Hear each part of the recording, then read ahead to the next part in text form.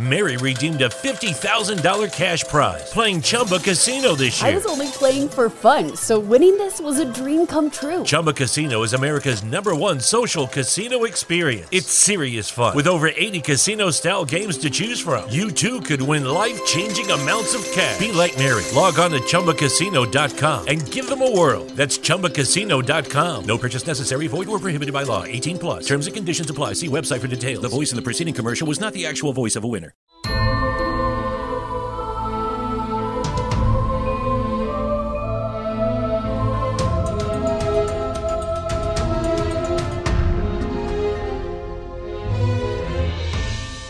Hey everyone, and welcome back to Once Upon a Timing, your podcast all about pixie dust, mermaid storms, and the entrance into Season 3 and Neverland.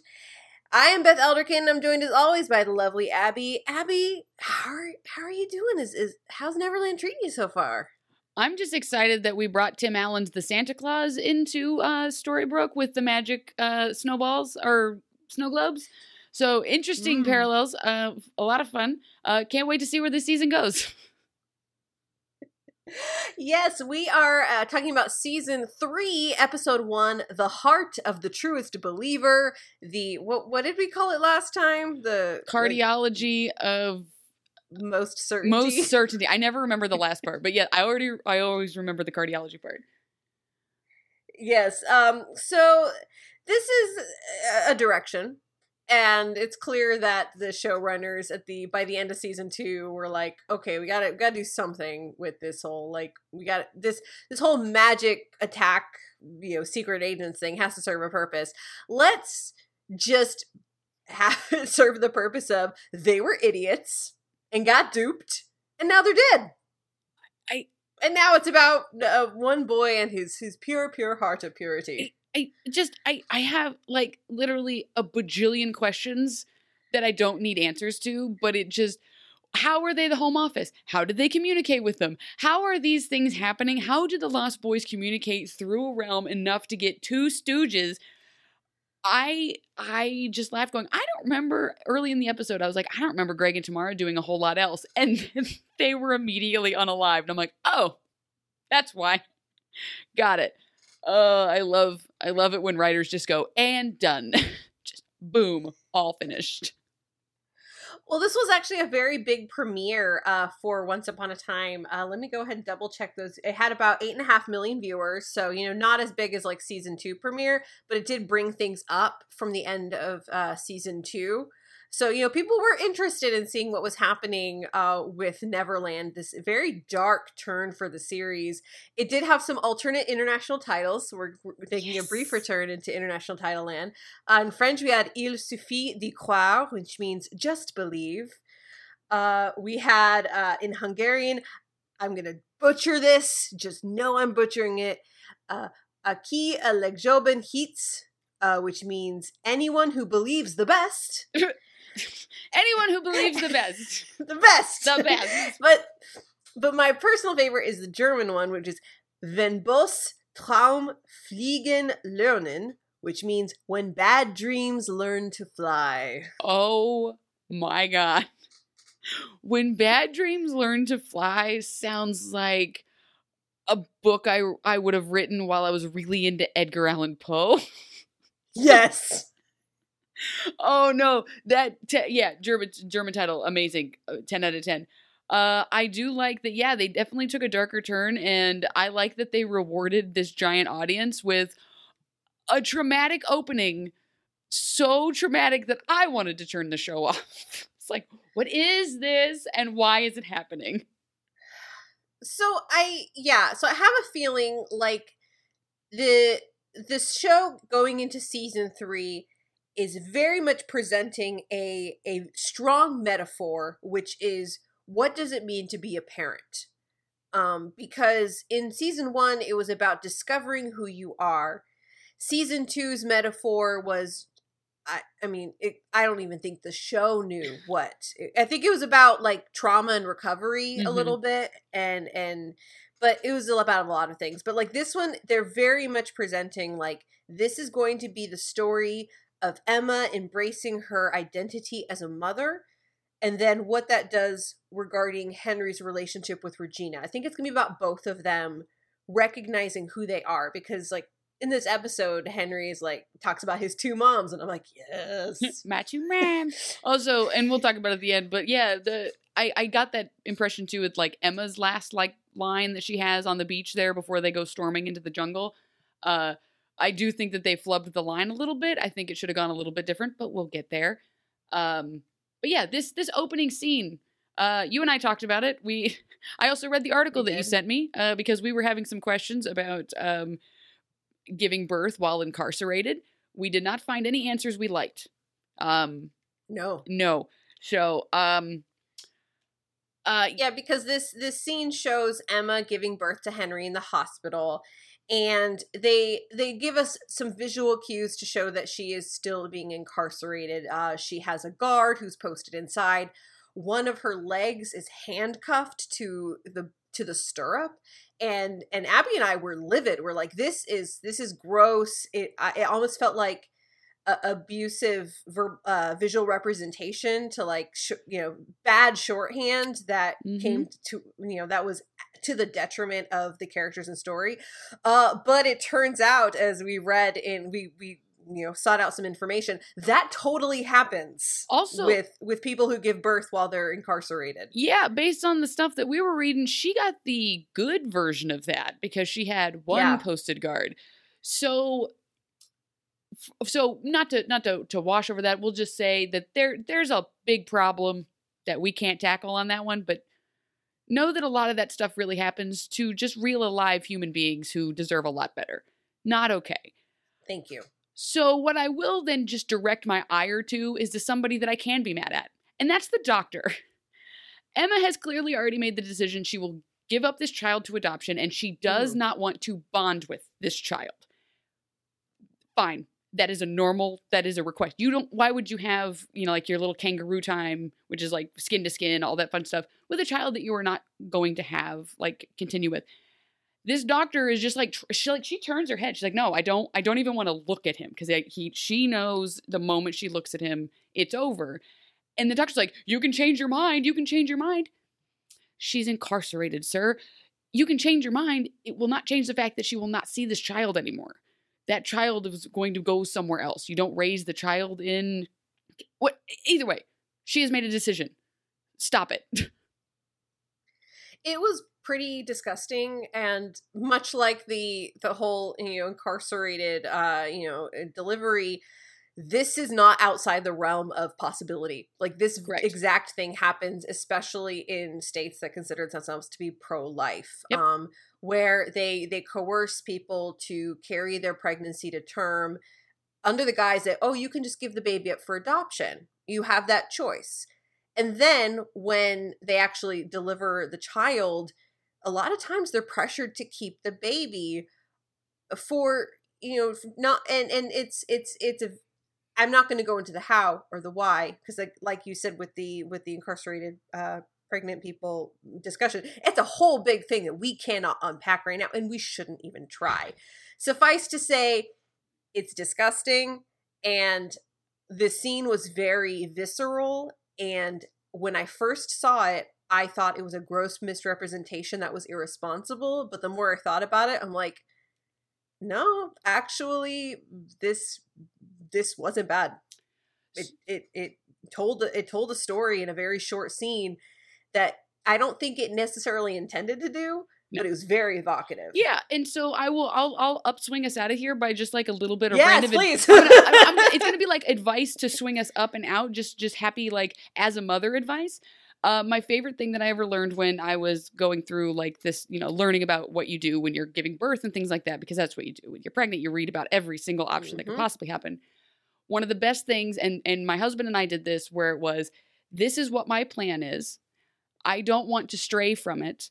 If I have to, I'm willing to, but I know that I'll say a lot of stuff that I may not mean, because if I was giving birth, we're going to call it the old-fashioned way. That was my goal, to give it without pain meds, because I just wanted to see if I could. Ended up having a C-section, which was out of my control. But we were going to have a code word, where if I said that code word, it meant that he could just... He would run down the hallway and get me as many drugs as he could find. I was going to complain and bitch until a certain point, and if I said, like, you know, whatever the code word was going to be, he was my advocate. He was the one of clear mind who was not in roiling pain or, you know, delirious on whatever meds they were on to be able to speak for me.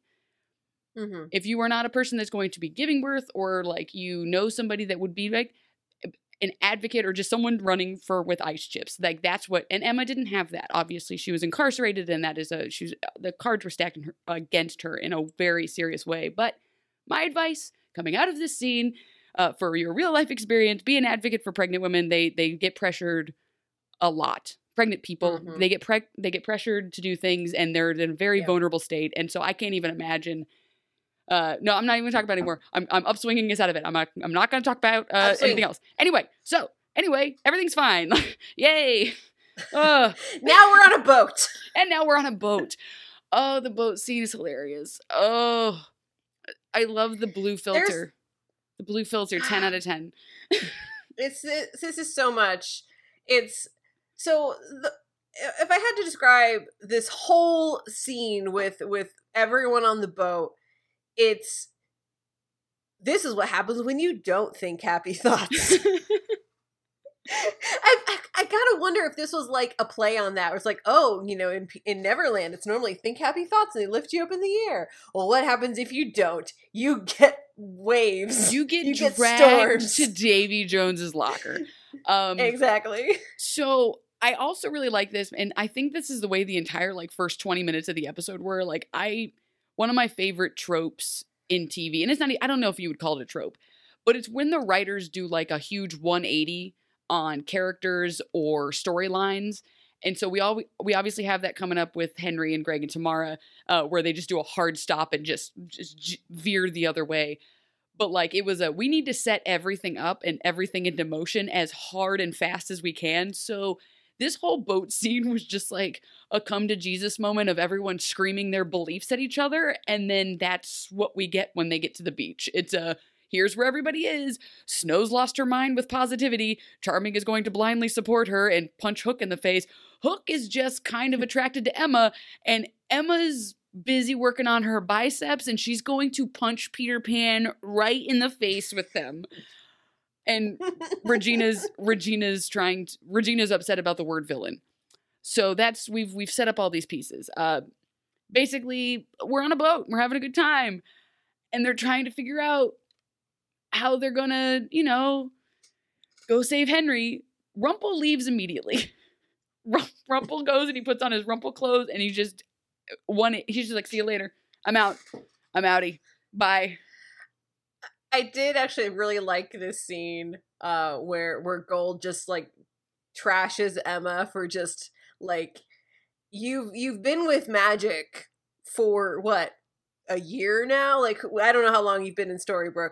You've seen some weird shit. You fought a dragon, but you're still the Bales Bonds person. You do not have the heart of the truest believer.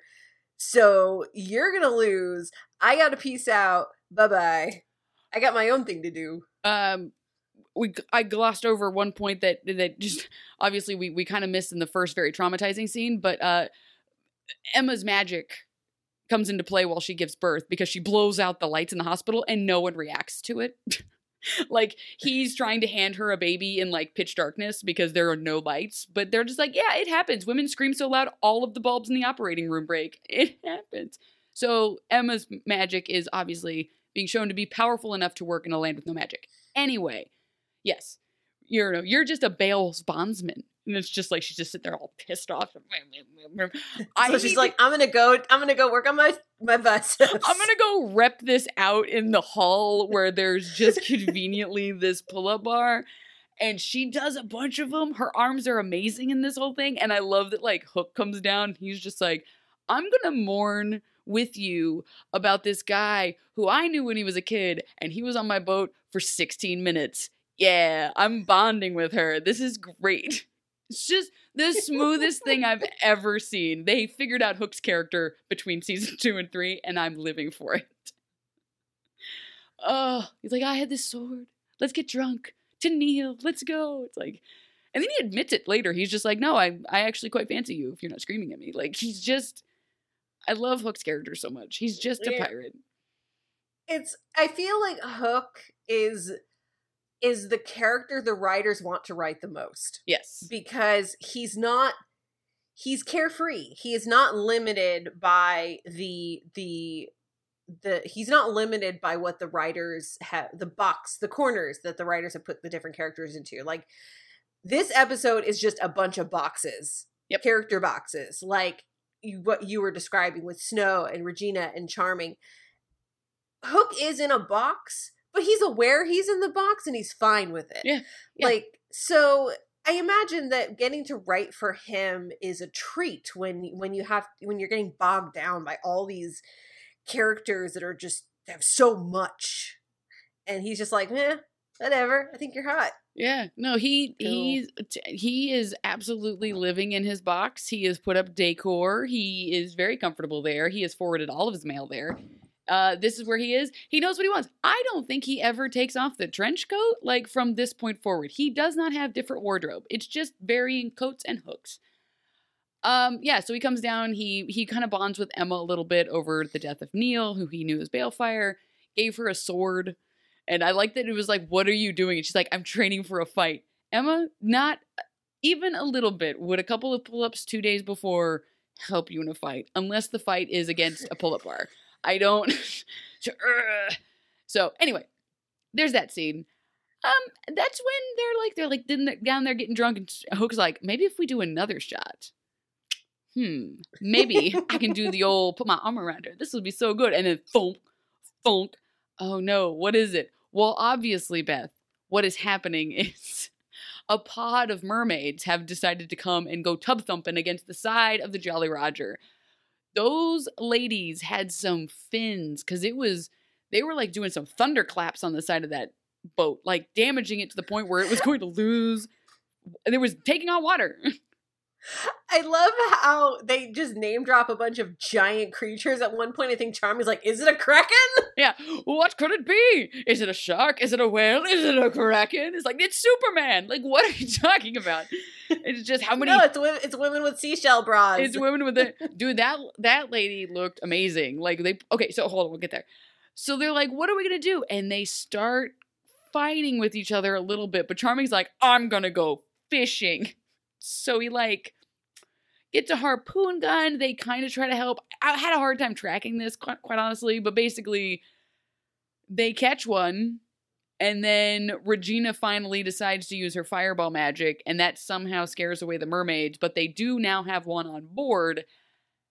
And that's where everything starts to fall apart.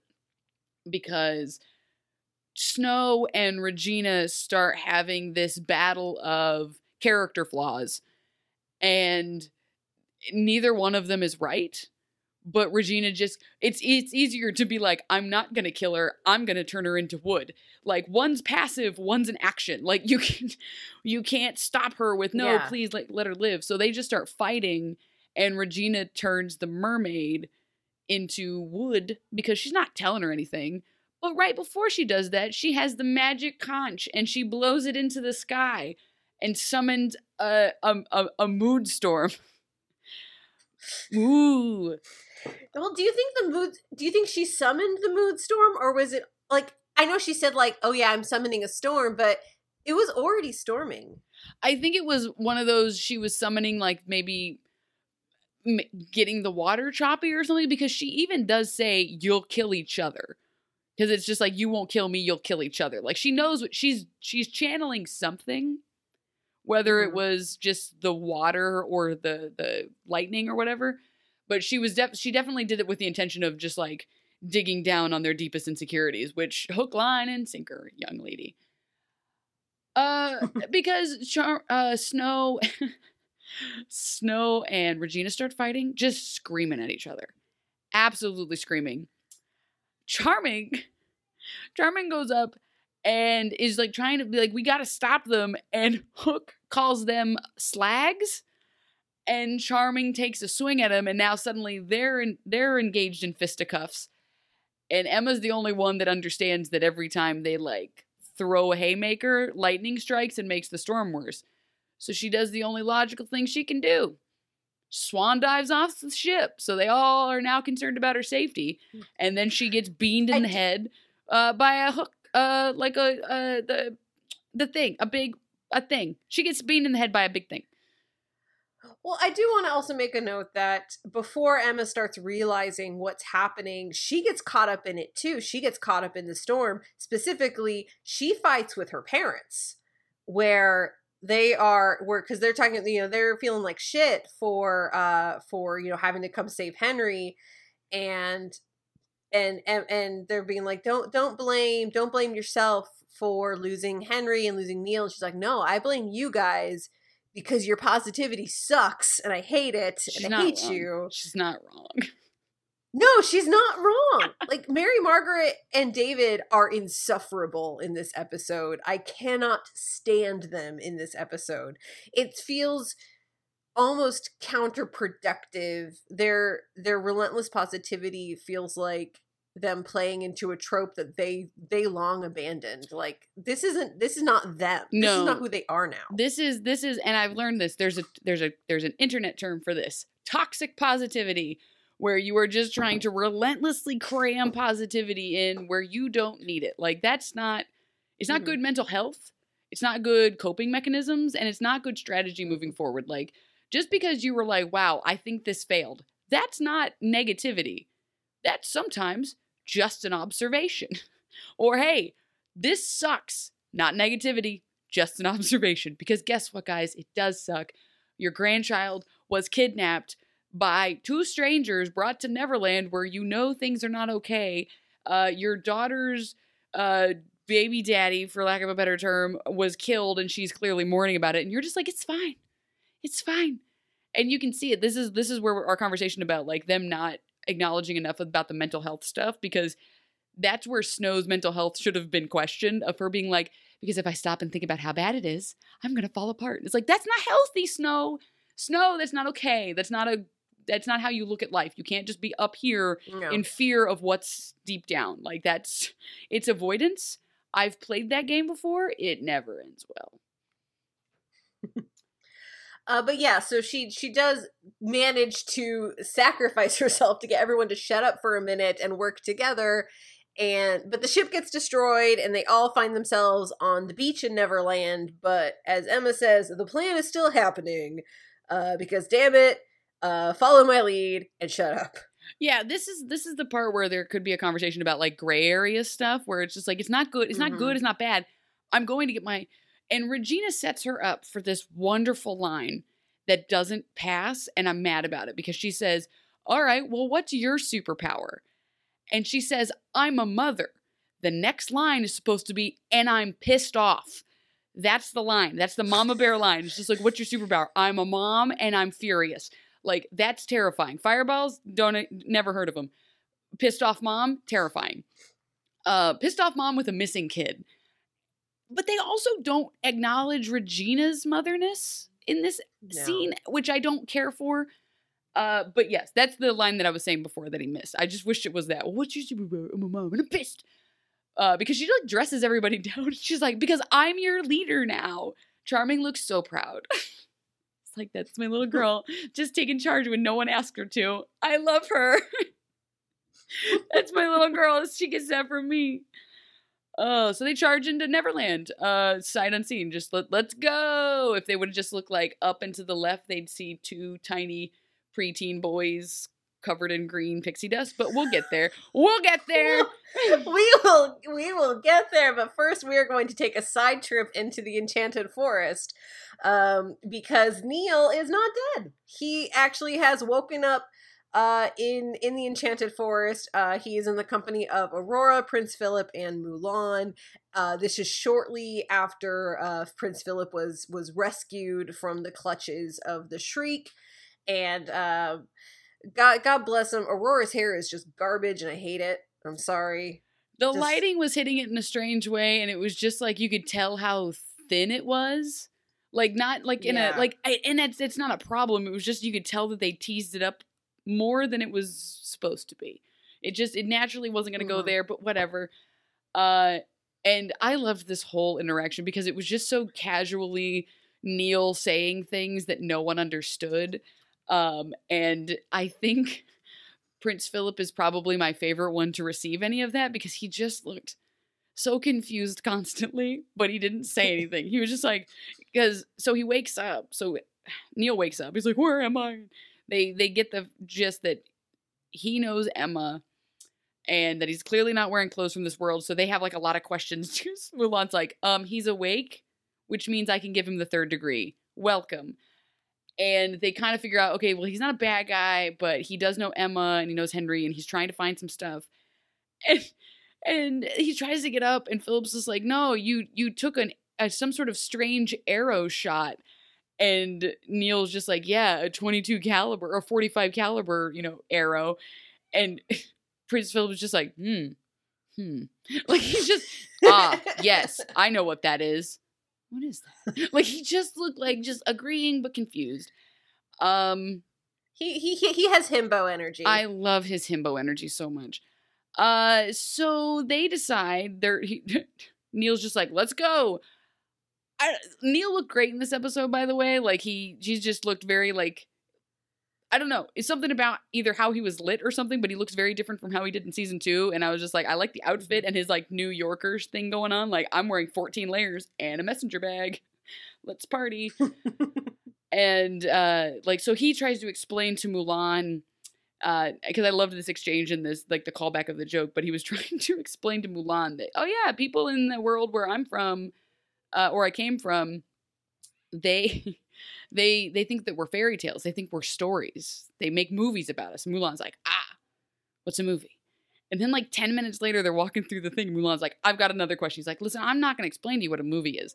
That's the joke. Those setup for jokes are my once upon a time favorite thing in the world. The way those work. I just love them. Anyway, they decide.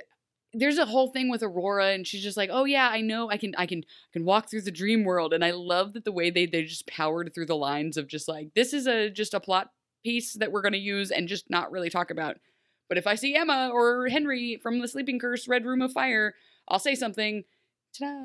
It's fine. I just love how Aurora's main contribution is just, I'll fall asleep and see if I see some people. Listen, that is like my dream, like, funny terms. That is like my dream D&D role. Be like, I am a druid, but I'm only powerful when I am asleep. I can only do these things when I sleep.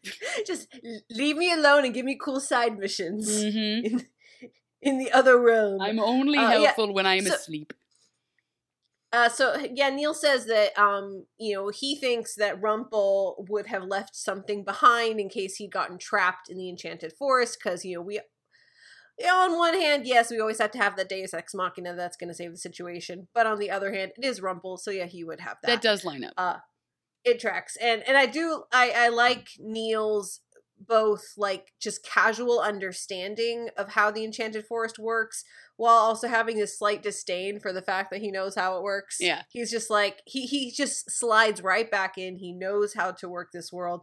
Like when he has the staff and he like does the weird weapon twirl with it. Just from nowhere. So I also do like his line that he has with Mulan, because Mulan's just like, so... I was about to text you while I was watching the episode because Mulan says a line and all I thought was, why is she such a messy bitch? Because she runs up to Neil, she's like, hey, Emma was here for like 4 days and said nothing about you. Actually flirted with a pirate. What's happening? I've never heard of you. Like, you're the worst friend in the world, Mulan. What are you doing? And he's like, nah, she didn't. I don't think at that point she even knew Neil was alive. But she was like, nah, I screwed it up. I was too afraid of getting hurt. So I didn't tell her that I loved her because I was more afraid of what would happen than not telling her. And I regretted, like, it was this very deep moment in Mulan. Interesting. Let's just put that away for later, apparently. Yeah, Mulan's going to keep that in the back pocket. Yeah, probably for one person, and then another person. And then another person. So then Mulan gets around. So they go to Rumpel's castle, and it's covered in cobwebs. That's how you know that it's been a long time. And I love Neil's like walking around and he's just like, ooh, a wine cup, sticks finger in, tastes. This doesn't taste rancid. Someone's been here. Someone lives here. And this is when we find not Tom Ellis, Robin Hood. Nope, this is our new and improved Sean Maguire, Robin Hood, who will play Robin Hood for the rest of the series. And a fun little trivia fact, apparently, when he was like getting ready to shoot his first scene, so I'm just gonna read it. Sean Maguire admitted to a publicity photographer that he did not know how to use a bow and arrow, but coincidentally, the photographer was practicing archery and taught him how to use a bow and arrow right before shooting his first scene. She's like, "Hey, I'm doing this for fun. I like it. Oh yeah." Could you imagine how much we would have dunked on him if he was been like holding the bow all weird? Because I would have 100%. I would have. But he has the bow all out, and then like he jumps down, so he puts he untwings it and he like jumps down out of the window and then he pulls it back. And it was just like, "Hello, greetings, I am Neil." He's like, "I would bow, but my arrow is notched very tightly." And I was just like, okay. Yeah. And this scene is a little bit weird, because Robin Hood decides to gloss over the fact that Rumple tortured him to remember the one time he didn't murder him and be like, "I owe him a debt." No, you don't owe him a debt. You were kept away from your pregnant, dying wife because of Rumple. Like, no, I consider it a wash. Yeah. But yeah, he's just like, "No, we had a little bit of a disagreement, but we parted ways, and I owe him a debt." Okay. And he's just like, "How do I know you are who you say you are?" And he's like, "Oh, because I'm Rumpelstiltskin's kid." And he's like, "Oh, that's got to be true. No one would say that. Damn." No one would admit that. And I do love that Neil, where he's just like, "Oh, well, I owe Rumple a favor. I owe him something." And Neil's like, "Got it. I'm on it. I take it. It's mine now. It's a blood oath. I own it now. So I'm going to take it." Anyway, picks up a walking stick that's just been like laying on the ground and just like does this crazy whip thing with it. And just because of how he was dressed, I think if he would have been wearing literally anything else, like something more of the world, it wouldn't have looked so ridiculous, but it definitely had like guy tries to impress girl at Renaissance fair while dressed completely in normal people clothing. Like it just had a, "Oh, check what I can do." Me. And it opens up a secret portal. Robin's line of just like, "Excuse me, I've handled that walking stick 1,000 times and it never did anything." Robin, it was on the floor.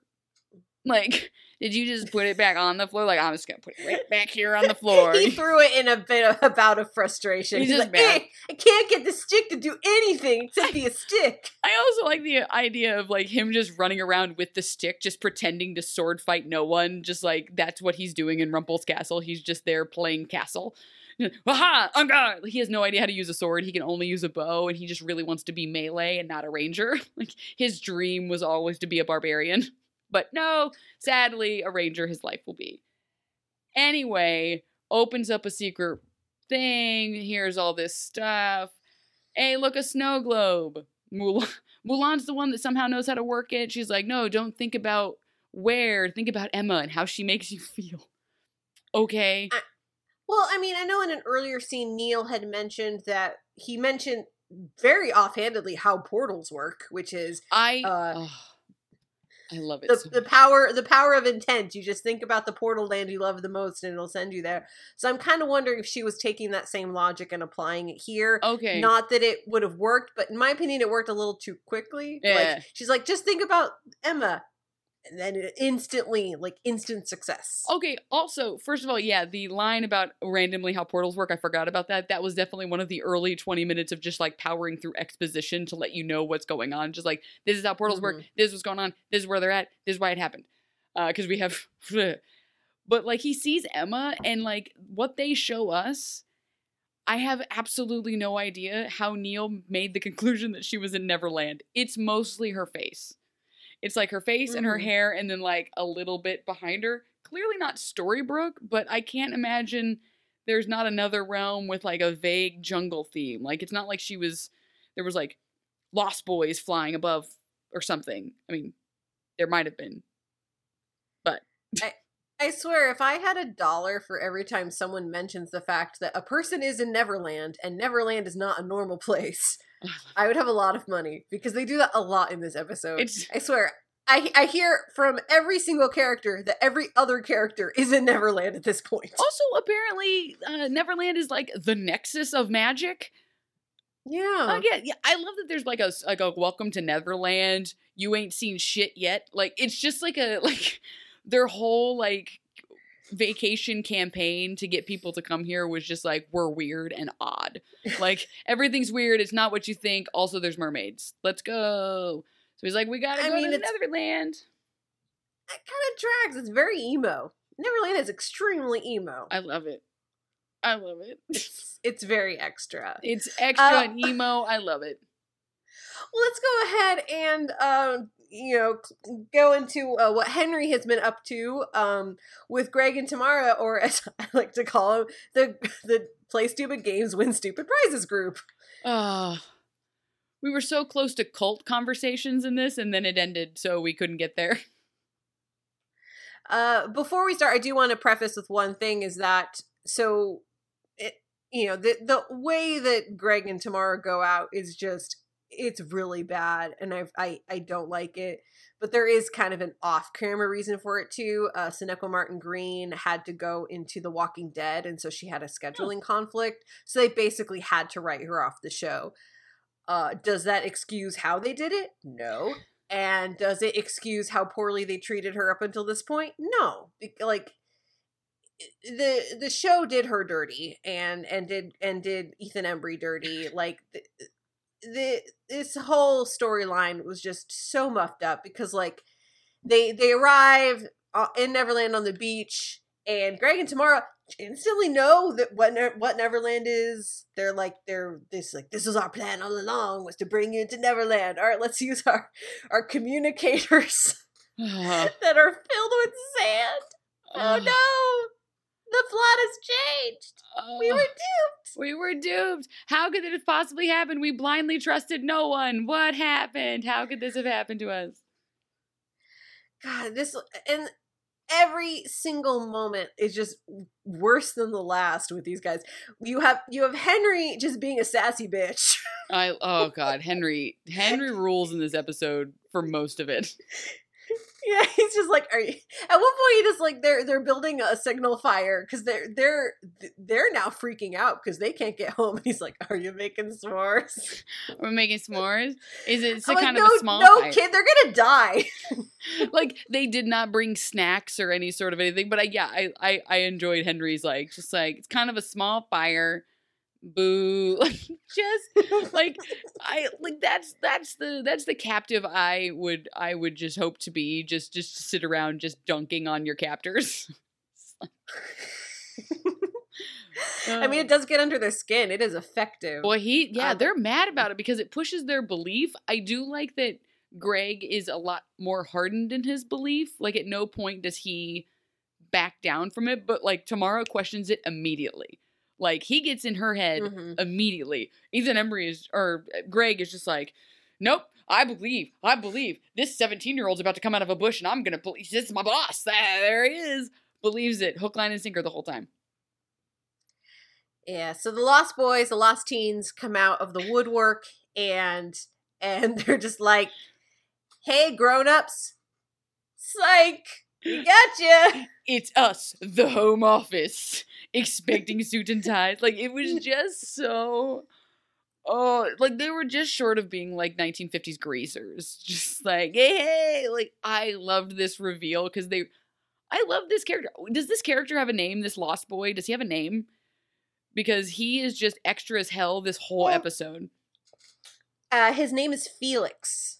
But you'd never know because who would ever call him Felix? No That is one. not a good name. No one would call him that to his face. He probably has like a cool nickname that he makes everyone call him, like Jawbone.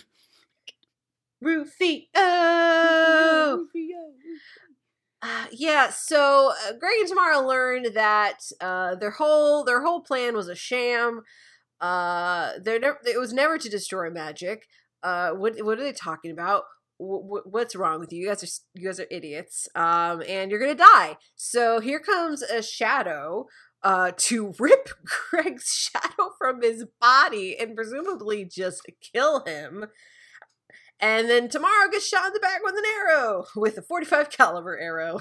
I like the idea that there's a lot of very, like, crazy ways to kill a person. Like, you can just rip their heart out of their chest, show it to them, and then crush it into dust. Or you could full-on rip their shadow from their body and question mark their soul. And that's how they, like, where did he take the shadow? Is this gonna go somewhere? Why didn't they do that to Tamara? So many questions. But yeah. Yeah, the question I have, and the only answer is because they didn't have this part of the story written yet, and so they had to change course. Like, if you think about the sequence of the show, it makes no sense for Greg and Tamara to be the ones bringing Henry to Neverland when there is a shadow person that can cross realms and just get him himself. Yep. Like, there's no explanation for this other than, well, you know, we already had Greg and Tamara in the show. We have to do something with them. They have to serve some kind of purpose. Oh, well, they're going to now, the home office is now Neverland. They wanted to tie the stories together. But it makes, like, this seems like a lot of work on the part of the Lost Boys. Were they just bored? Were they just like, I want to fuck with these two adults? Yay, us. We did it. I also have questions about how they were communicating. Like, how did any of this communication happen? Because they obviously don't ever explain it. But I do like that they're like, we're making a signal fire to let the home office know that we're here. Again, please let me know how you were communicating if this is your plan. If you think building a fire... Like, were they doing some sort of, like, weird ritualistic magic to, like, talk between realms? Was the shadow coming over there and doing weird stuff and writing notes? How sentient is this shadow? Questions, so many questions. But it again leads credence to the theory that we talked about either 1 or 2 episodes ago about it would have been better for the person that gets Henry to Neverland to be a random lost boy that befriends him and tricks him. That would have been a lot better than 2 grown-ass adults getting duped by a bunch of teenagers who were on the phone. No, Felix, do your adult voice. Hello, this is the home office. We have very important magic destroying things to do. We will send you walkie-talkies that are definitely not full of sand. Why'd you add that part? I don't want to talk about it. Anyway, bye. Click. Also, can you get us a pizza? Extra, Go, we need extra ham and pineapple. There's just someone in the back asking for $20. We need pizza, $30. We need Cokes. Diet Cokes. And a Mountain Dew for Greg. No, Greg's the name of the guy. Eyes all fell apart. Well, we don't have a lost boy tricking Henry to come to Neverland, but we do have a lost boy tricking him while he's in Neverland, because Henry manages to escape with the help of Tamara, which, because, you know, she's immediately like, well, this all blew up in my face, so I'm going to try and do a little bit of good before I die. And so he escapes, he's running through the woods, he's being chased by the Lost Boys, and he runs into a Lost Boy, an unnamed Lost Boy, which means obviously it could be anybody. He's legit. It could be anybody. Telling the truth. Just a rando. It could be any rando kid. So he has pixie dust that he allegedly stole from Pan, and he's trying to escape. And so they just run together, like, oh, we're gonna find a place to hide, and then that's it. Like, they're not really thinking ahead, but they can't really think ahead. And so while they're escaping, Rumpel is hot on the trail, and he comes across Tamara, questions her, temporarily healing her and questioning her about what Henry is and what the whole thing is, and she's just like, this whole scene was very weird. It's a bad scene. This just doesn't It's really work. bad. And Seneca Martin Green can do way better than this. This was entirely a direction problem. Yes. I mean, the writing wasn't bad, but it wasn't good. I think this was a direction problem. I think she was just not directed well in this scene. It wasn't directed well, and it also, like, it wasn't the bad writing, it was just the bad angle they took on the story, I think, was what made it seem weird and forced. It's how, like, when you told me, oh yeah, she needed an out because she had another project, that suddenly made a lot more sense. Like, they didn't work on it enough. Like, they wanted to give her, they're like, oh, well, she's gonna go off and be amazing, So we need to give her a cool, awesome last send-off so that when they're like, wow, Walking Dead star, da-da-da-da-da, they can look back at once upon a time and be like, wow, she died so well. Because yeah, her like line of just being like, can you ever forgive me about Neil? No, that's not a thing. You would never say that to him, not even a little bit. And he's like, no, takes her heart out, crushes. And she looks genuinely shocked. I don't know why. And there's one thing I do want to point out that it's so inconsequential in the long run, but hey, if inconsequential in the long run is probably the subtitle of our podcast, is that like when Rumple heals her with magic, she just says, thank you. Like at no conflict about being healed by the very thing she has hated for years, if not decades.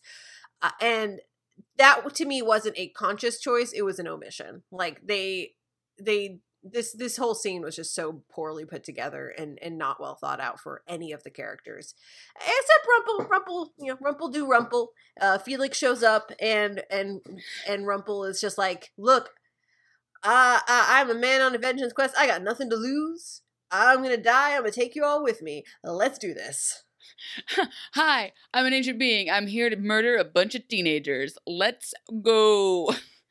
But that teenager, so sassy. He is so sassy. He brings the Dark One to his literal knees. Felix is my all-time favorite character right now. I love this. Oh, dude, yeah, Felix does the shit. He's just like, oh yeah, Penn got you a gift. And it's like this doll thing. It's a straw doll. And Rumple just breaks down. And then Felix laughs his ass off at him. It was a lot. He like kneels down in front of him. He's like, interesting. Isn't it weird that some things still drive us to tears? Like, Rumple is having a full-on panic attack about the thing that he's holding in his hand. Just like existential crisis going on. This kid is just like, oh no. Just like bullying him. I love, like, oh yeah. In any other scenario, this kid would be dead immediately, but like Rumple is so incapacitated in a way I've never seen before because teenagers are terrifying. They're terrifying, and they will. That's the entire plot of Neverland. Teenagers will find you and murder you from the inside out, and they will insult your eyebrows on the way down. Like, that's just what's gonna happen. Yeah. God forbid the day that the Lost Boys of Neverland discover TikTok. Oh yeah, no, it's all over. It'd be all over once that happened. The final thing that we have is Henry and the Lost Boy. They are trying to find these caves where they won't be discovered, but oh no, they can't. They are stuck on a cliff. But luckily, Henry's got pixie dust plus a heart that is believing very truly at this moment. So he's just... So we get another horrible Neverland connected magic flying scene.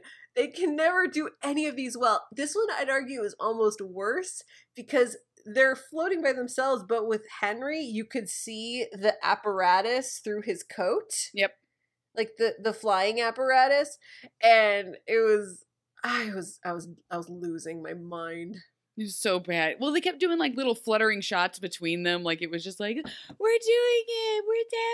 It's happening. Like Pan is very conspicuously higher than Henry is. So like it's a whole thing. Like clearly that's a tell. But anyway, they land. I love that they land in a barrel roll. Like they both like tuck their shoulder and go. I love it. And lo and behold, this is where everything changes in a way that no one expected. Oh, no.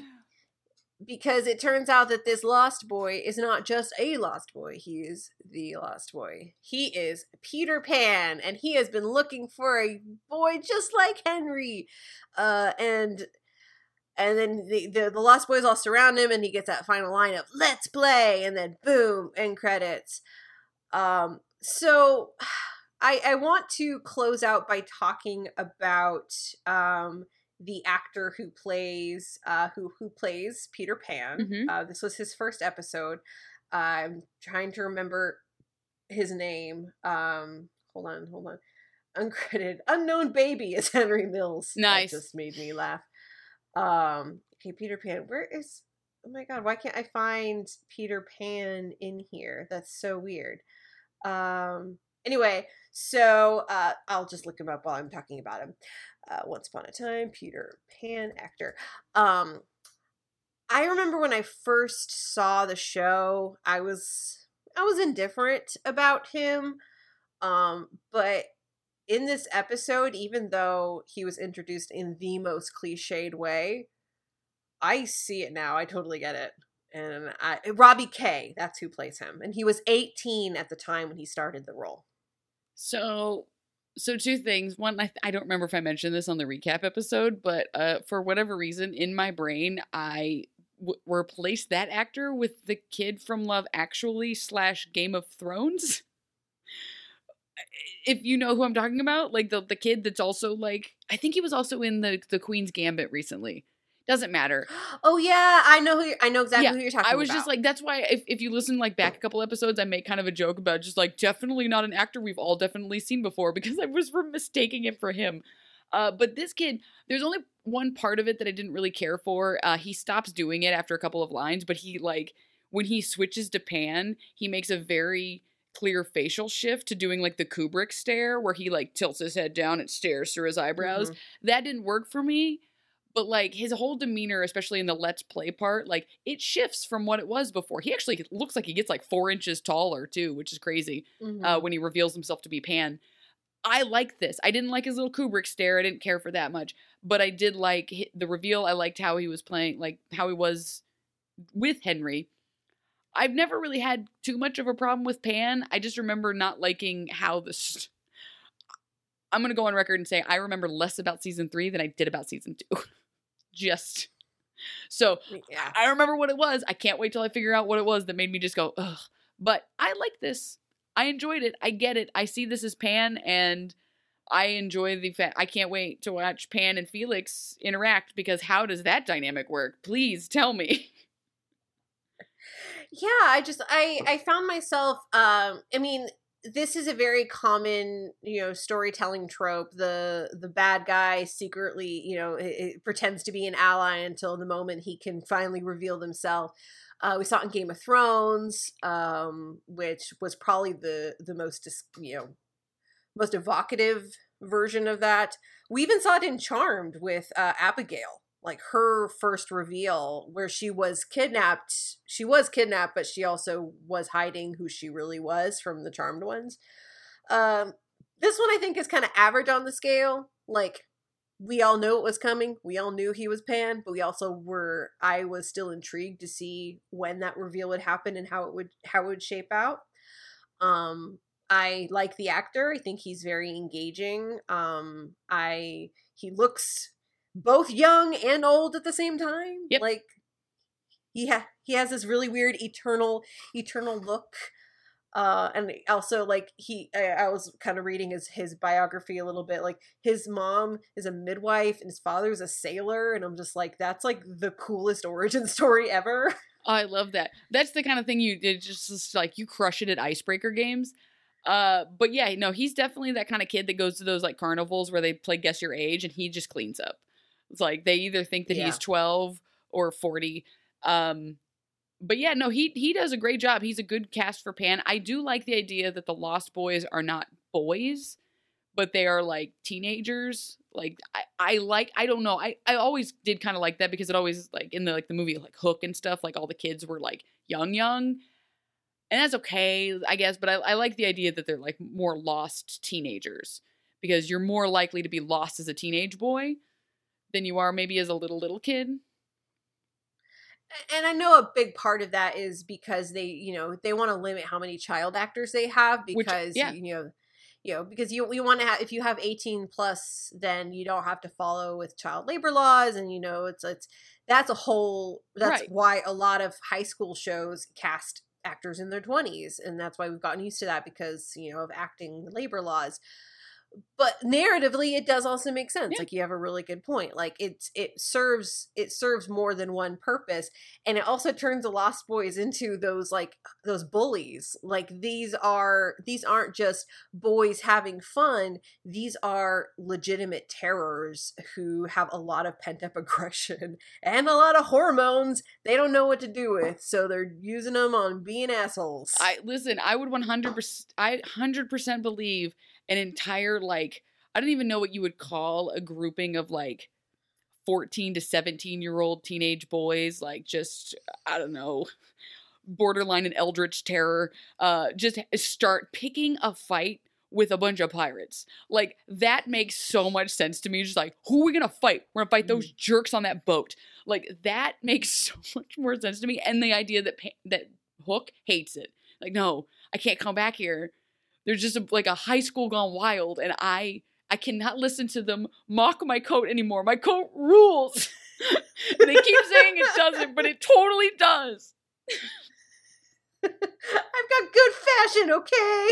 I know it's not what they like, and I know that they said skinny jeans are out, but I'm gonna keep wearing them because they look good on me, man. And guys, that was season 3, episode 1, The Heart of the Truest Believer. As far as season premieres, I mean, they were really trying to hammer it down our throats. This is not the Once Upon a Time that you know from seasons past. This is darker. This is going to be more violent. Neverland is a darkness place of darkness. Not your mother's Once Upon a Time. It's not your mother's Once Upon a Time. And I'm okay with that. Yeah, like, it's fine. I don't have a problem with it, but I'm also not thrilled about it either. I am curious to see how it shapes out, because like you, Abby, I barely remember anything. Like, I remember Tinkerbell being, I remember the actress who plays Tinkerbell being also on like that Zombie show. I think I remember Regina like meeting up with Tinkerbell at one point. I remember bits and pieces, little snippets, and I'm curious to see what they turn into. And yeah, so I'm curious what you thought. Oh, I'm excited. I'm with you on the part where it's like, I get that it's darker, and I love dark. Like, I love darkness. And I like turning things dark, but like, and maybe at the time it might have been a bit more evocative, but I'm so like worn out on dark fairy tales. What if the fairy tale characters that you know had a dark side? It's like, they were kind of dark to start with, man. Like, sure. And Peter Pan's always been kind of a terrifying story in the first place. Mm-hmm. So it makes sense that that's what they're going to go with. But it also did have, speaking of Charmed, it did have a season 1 to season 2 vibe where it was like, okay, we're sorry about the last season. We're different writers, and we're going to do something completely different. So hold on for a couple of minutes while we just undo everything we can, and we just sort of deal with what we have placed and just go this different direction and never talk about what happened behind us. Which is what Charmed did. This was a little less severe. Like, they didn't end up having to portal their entire house to an entire different location and make it invisible, and no one ever talked about it again. But it's fine. It's fine. It's different. I just had a flashback. But yeah, no, like, I liked this. This was a lot of fun. I do like some of the reveals that they do in this, because again, it was a reveal that even you and I forgot about halfway through last season. So, you know, right. I'm excited to see how that gets dropped and how all of this stuff gets laid out. Like the actors, like what turns are going to do. But, you know, again, it's still Once Upon a Time. So we're going to see a lot of dropped balls and missed storylines. And don't worry, guys, the Ladies Who Tavern will pick up the pieces. It's just going to be fine. And they will. And perhaps Felix on the phone just pretending to be an adult. Like, ordering pizzas. Ordering pizzas for Mr. Butts. Mr. Seymour Butts. Punked. 10 Got him. Pizzas in. Got him. They found out about the show Punked, and they steal Ashton Kutcher. Like, that's good as rules. I would like to say, and I know we're going to do like the Patreon and stuff here in a second, but I would like to say the amazing, overwhelming response from Beth and I's dropping all of our big life news on the season 2 recap. A lot of support got thrown my way on Twitter. Meant a lot to me, guys. Meant a lot to me. People had you lumped in there too, where it was just like, we're so excited for all the stuff that you guys are going through. People who have been following us for a very long time. Means the world. Thank you guys. You guys are the best. The best. You guys are amazing. And we want to thank all of our patrons. And of course, if you are interested in becoming a patron yourself, you get early access to episodes. You can get bonus content, which we'll be filming later on this week. And you get a special shout out. And I want to shout out our wonderful Snow Queen patrons. That's going to be Daisha Thompson, Patrick Stevens, Jacob Fulcalt, Philip Korn, Samantha Hosel, Brian Sanina, Lisa Slack, Lindsay Alice Halleck, Paul, and Ryan Gregorikos. Thank you so much for being our amazing patrons. We love you all, and we are excited to go into season 3, this wonderful journey with all of you. If you're interested in becoming a patron yourself, that is patreon.com/OUA timing. You can subscribe to us on Facebook. On Apple Podcasts, it's Spreaker, or wherever you get your podcast. Guys, my baby got really sick, so I'm very tired. He's Baby's fine. It wasn't fine now. COVID. We got tested. It wasn't COVID. It was RSV. He's fine now. We're good.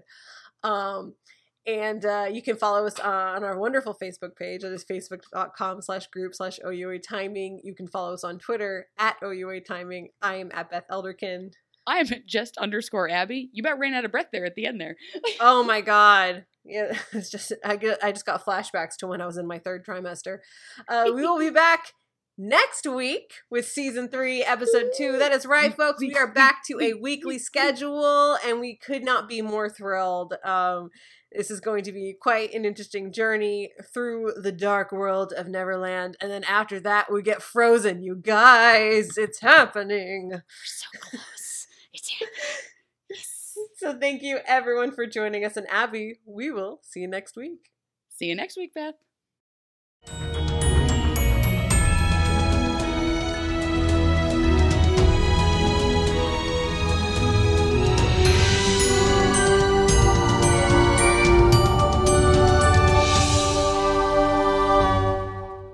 Mary redeemed a $50,000 cash prize playing Chumba Casino this year. I was only playing for fun, so winning this was a dream come true. Chumba Casino is America's #1 social casino experience. It's serious fun. With over 80 casino-style games to choose from, you too could win life-changing amounts of cash. Be like Mary. Log on to ChumbaCasino.com and give them a whirl. That's ChumbaCasino.com. No purchase necessary. Void or prohibited by law. 18+. Terms and conditions apply. See website for details. The voice in the preceding commercial was not the actual voice of a winner.